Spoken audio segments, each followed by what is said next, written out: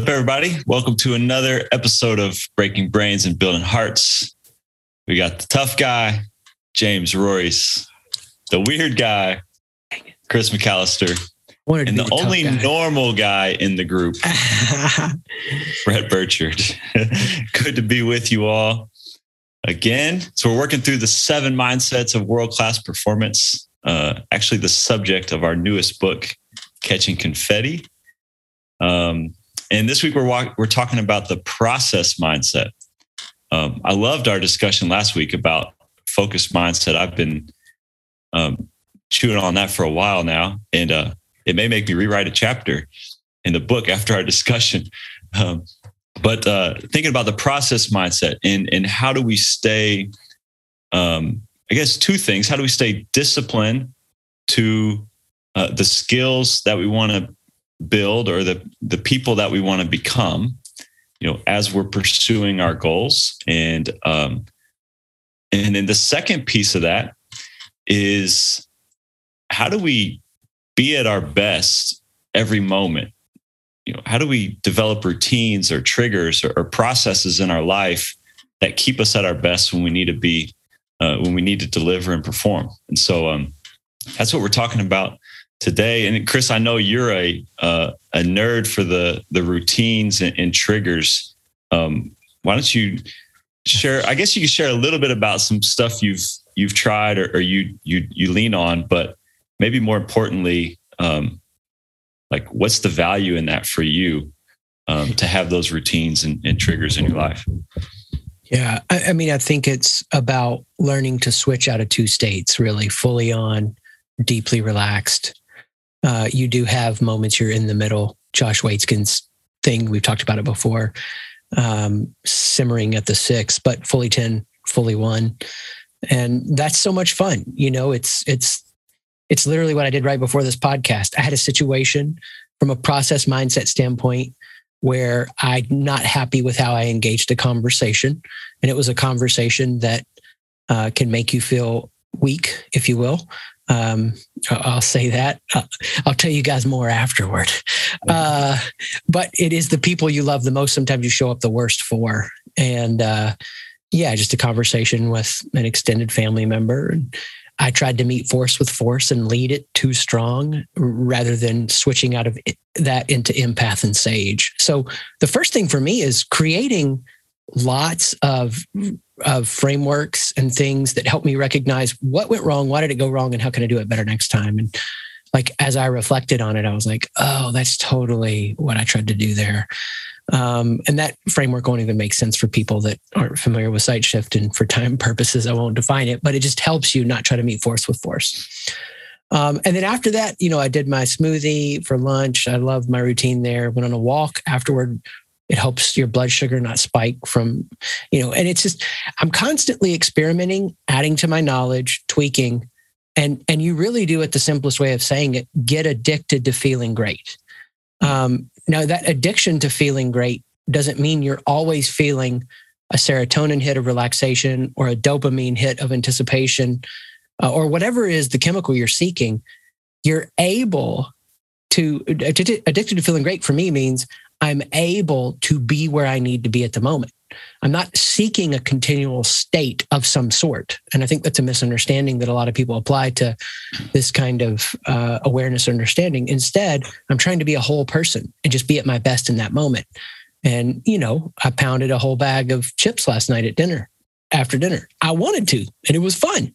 It's a mix of all those things. So I'm trying to be brave. What I heard you say then, there were kind of 2 processes you leaned on today specifically was like, there was a recovery process, where you reflected on a difficult conversation or an intense moment. And then there was a preparation process or a transition process to not let that experience linger into this one and negatively impact what was coming next. Does that sound about right?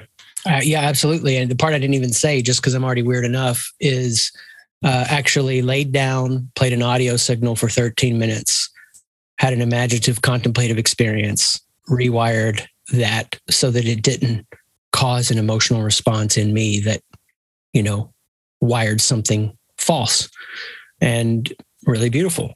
And so I was able to switch gears, and I can do that on demand over years of practice, but I can do it in the moment, as you guys know from my failing a few weeks ago. But it is nice when you have a little bit of time there and you can do that. Yeah. Jimmy, I know you're very disciplined and committed to delivering high quality work. What keeps you, I guess, in that mode to do that every day consistently? My commitments. I have one rule in my life for anybody that I work with: make and keep your commitments to me, and you can expect the same from me to you. But I think in the context of process, when I think of process, I think of pattern recognition, one, and I think of and the idea there is what is the pattern that's most predictive of success. So what keeps me focused on delivering success is the desire to always get better at it. So I'm always evaluating the process that I'm following and seeing if it can be improved, which also draws me to delivery on a regular basis. I just had a client ask me today, or a prospective client ask me today, so why would you be delivering this project to us? And it's because, I'm always looking for ways to improve, not only work with clients, but ways to improve. So the first thing is that idea of pattern recognition and continuous improvement. And I'm always judging the value of that process based on how predictive it is of success, which means you have other things in that calculus, like the goal, time frame, et cetera. But then we also think about process in the context of quality. So it's one thing to come up with a problem, to solve a problem. It's another thing to actually execute the process for delivering that solution. And so process is really all about that quality improvement, quality outcome, as well as improving the quality of the process and its execution. Routine is something we think about, which is different. It's a different mindset from my perspective. Mm-hmm. So that's my short answer. Shorter than Chris's. Oh, no, dude. Let's roll the clock on that, because I actually think I have the short one. Got something to prove. No, I'm kidding. I could have been longer. I have no idea. You got the benefit of a follow-up question, so I'm going to give you one, Jimmy. So what I hear you saying is, there's a process that you're following towards achieving an outcome or a goal. And that's where I see like the process mindset in an individual, like, who do I want to become and the skills that I want to build, or the types of jobs or roles that I want to serve in, is staying disciplined to a process to get there. And you're kind of talking about it it sounds like from a business or like a deliverable, okay, here's where I want to get to. Now here's the process in place that we're going to take to get there, which is really cool. I think that's a great application of it. That process, is it kind of the same for everybody? Just depends on the goal they're going after. Do you find a process that works and just kind of like, let's get them in there and follow the same steps, or how does that work out? It's a great question. So I mean, when you think about process, the reason a process is so valuable versus, let's just say, random execution, right? So in the sales world, people show up and just execute from the seat of their pants randomly. And there are folks that follow a process. When you show up and do something randomly, you don't know what you're doing to deliver the outcome. So you can't go back and replicate it or improve it. When you follow a process, you know what you did at each step. You're actually collecting data on how it went, and you can go back and improve. So it applies to sales. It applies to any other process in a business. It applies to working out. You can just go into a gym and just grab shit and throw weight around and not really have a process, even though your goal might be to get bigger or to get healthier.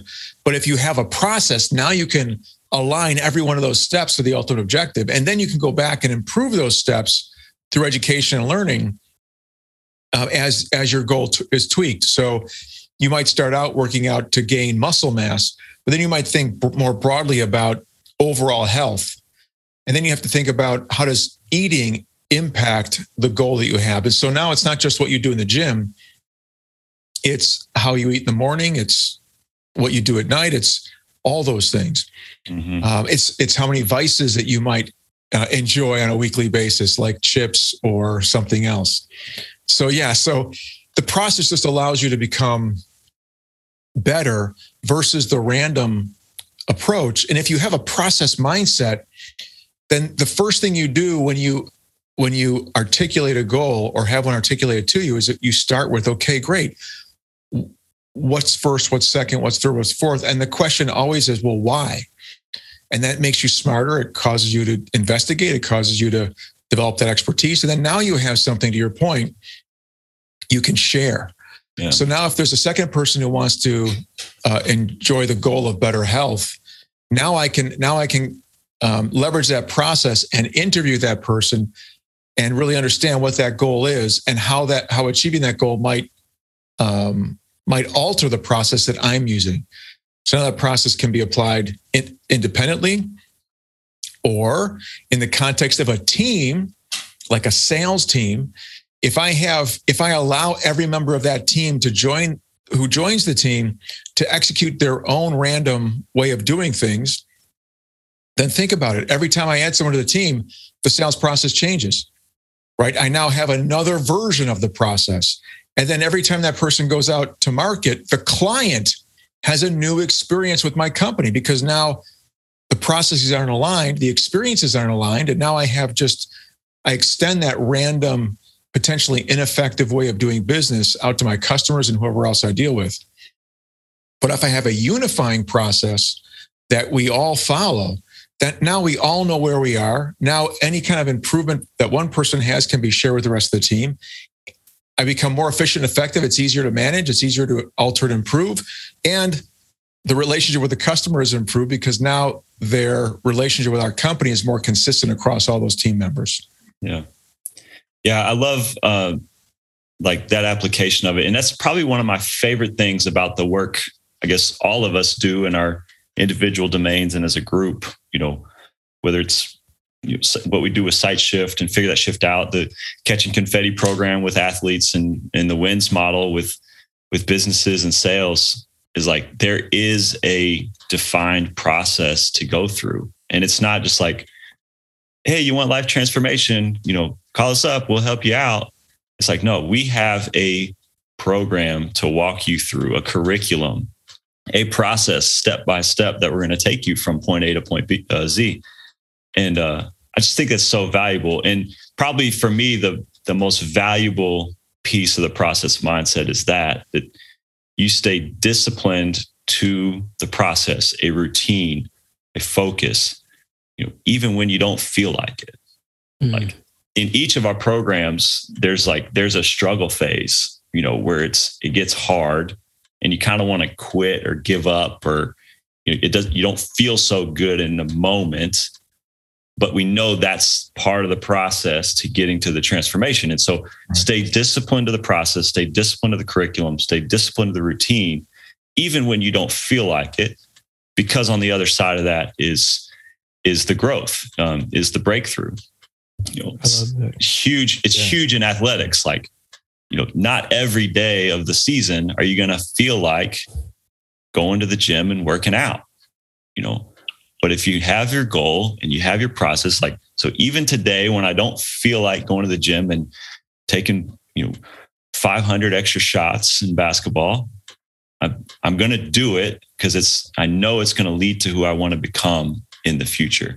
Yeah. And so it helps you through those kind of like dark winter seasons, I guess. I have a question for you, Brett, in that context. Yeah. One of the things that I think about with the process is, the beauty of it is you also don't have to rethink or guess what should I do next. Yeah. Imagine there's just so much I can just in my own life, think about the time I would waste if I had to reinvent that next step and then try to in my own mind figure out whether it's the best next step. And I wonder how that applies in sports, right? So when you're coaching a team, do you find that the team benefits and is more efficient and effective when they have a process to follow because they know what's next versus the alternative? 100%.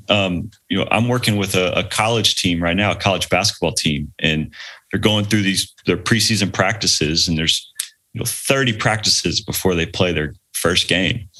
And we worked really hard at the beginning of it to lay out kind of a teaching calendar. Here's what we're going to accomplish over the course of those 30 practices. And so as we're going through it, and marking off days and practices, we don't get so like discouraged or moved by a good day or a bad day, and we're not playing what I call whack-a-mole. Like, oh, this pops up and I whack that one. This one pops up. And now we're just like, putting out fires rather than, we had a structured plan to get from day 0 to day 30 when we're ready to play.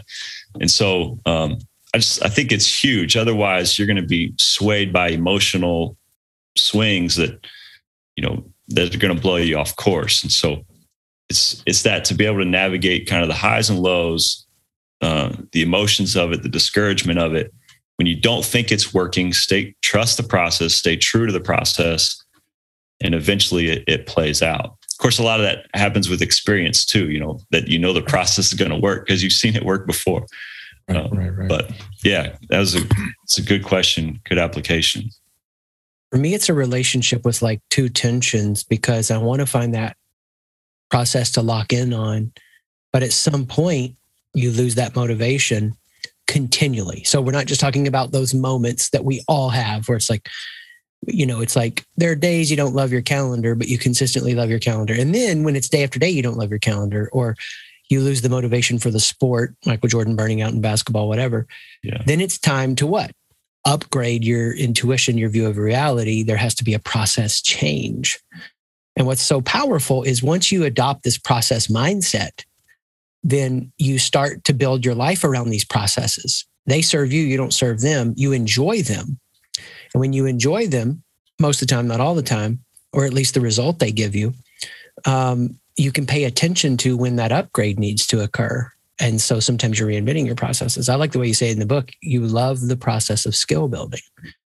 Because even what I was saying about like you're addicted to feeling great, it's still a process of that. So like I didn't, like this morning, just the way the day was structured, didn't want to work out. And I did the sauna and I'm sitting down and I opened up Twitter and I was like, I'll just be on Twitter for a minute. And I'm like, okay, no, if I do this, I'm not going to work out. And I'm going to love that feeling when I'm done working out. And after I got out of the cold shower, and I walk around the house knowing how buff I am. No, it is that feeling. There's a quote I wanted to read you guys from somebody I've shared with y'all. Andrew Huberman, the neuroscientist, has like a couple-hour podcast on just dopamine. And he says this: the problem is not pleasures.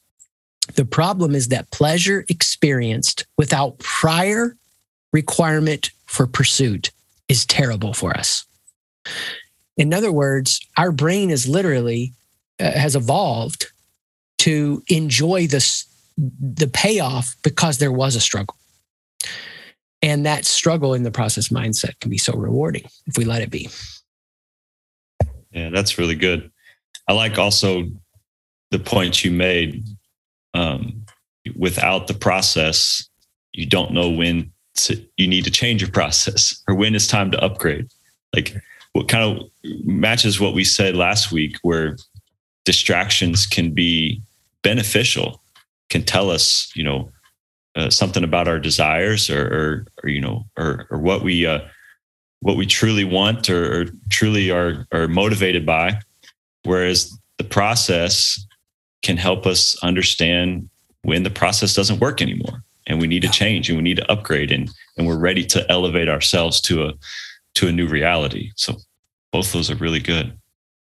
It's funny to me how the experimentation, once you start, you just keep upgrading. And I mean, the last few months I've reinvented some processes and I can't stop. You're going to say something. I'll interrupt you. No, that's great. Jimmy, do you have anything to add? No, it just scares the hell out of me when Chris talks about reinventing processes. Now he's addicted to reinventing. Here we go again. So it's like it's back to that focus thing. Like, okay, What is it all about, baby? Okay, so it's funny because I thought this earlier and I didn't say it. I was like, oh yeah, but now it's great. The way you kind of like explained us all as a team, Brett, in one of our meetings, I think applies to process, because you're like, let's get the reps in on the process. Jimmy's like, let's build the perfect process and then lock in on that. And I'm like, let's continue to expand to that process we haven't yet conceived of. And it is the three gravitating bodies that, But to affirm all concerned listeners, I'm not thinking there's but one or two, i.e. the ones on the show, I totally agree. We got to lock in from the business standpoint. And I am eager to do that. Yeah. So let me ask you each, just kind of in conclusion, somebody, Jimmy, maybe from a business perspective, Chris, maybe from an individual like performance perspective, if they don't have a process, they are just waking up and tackling whatever shows up that day, or meeting challenges as they arise rather than preparing for them. If they don't have a process now, what's the best way to get started building their own process? Cool. You want to go first, Jimmy? You want me to? Go for it, man. Thanks. For me, and this is part of the upgrading of processes, like with the business. Until I have the one that accomplishes the results I want, I'm on a search. And so that's part of why we haven't locked in, but we're close. We've done a lot of experiments this last year and a half. So determining the outcome, what is the results that you really want? Being honest about that. Well, of course, that follows what we talked about. That's why this is next. So now that I have that outcome, I'm going to, what are the processes that are going to get me there? Whether that's relational, conversational processes, calendar structuring processes, sales processes, whatever. So it starts with that. So go back and listen to the last episode, get that really strong and clear, and then start playing around with what are the steps you can take to get there on repeat. I think what I would say, I say this all the time to my clients, but it's hard to perfect this. It's really hard to understand what it means, but a process starts with what are the must-haves? In other words, what are the things that are most predictive of success, right? So Chris and I are working with a client on job descriptions because we want to help them improve their recruiting process. Well, it's amazing when you look at a job description through the lens of which of these requirements are required for success in the role, you recognize that you can throw out 90% of the crap that you've written in there, all the fluff that, one, it confuses the process of actually picking the right person, which means you are less likely to pick the right person, which means you're going to continue to struggle with the process of improving the talent and achieving that return on talent in your organization. So the recommendation always is look for what you do or what elements or requirements are must-haves or most predictive of success, and then you can start threading those together and start thinking about the process that you'll end up building, and then will end up delivering you that predictable outcome. Yeah, that's great. I would add to that. All those are awesome. In addition to the goals we want to achieve or the outcomes we want to have, like I like to also think about what's the presence you want to have. Like, I guess the emotional, personality characteristics, whatever, like what's the feeling you want to have each moment? And Chris, you talked about getting addicted to feeling good, but like, we don't want to show up to every day of work and every meeting and every interaction with our spouse anxious, nervous, stressed, whatever. So like, what are the things that help you feel good, like relaxed, happy, engaged, taken care of, that you have enough, that your cup is full, and start building routines around those things that can help you feel that all the time. And when you get knocked off balance, you can refine that center by going back to your processes and routines. So, super powerful to be consistent in your performance and be consistent in your presence. So love it. Guys, this was awesome. Great conversation as always. We got 2 more to go. Next, we'll talk about the empathetic mindset. But excited to dive into more of this week. Thanks, guys. Awesome. Have a great week. Thank you. Cheers.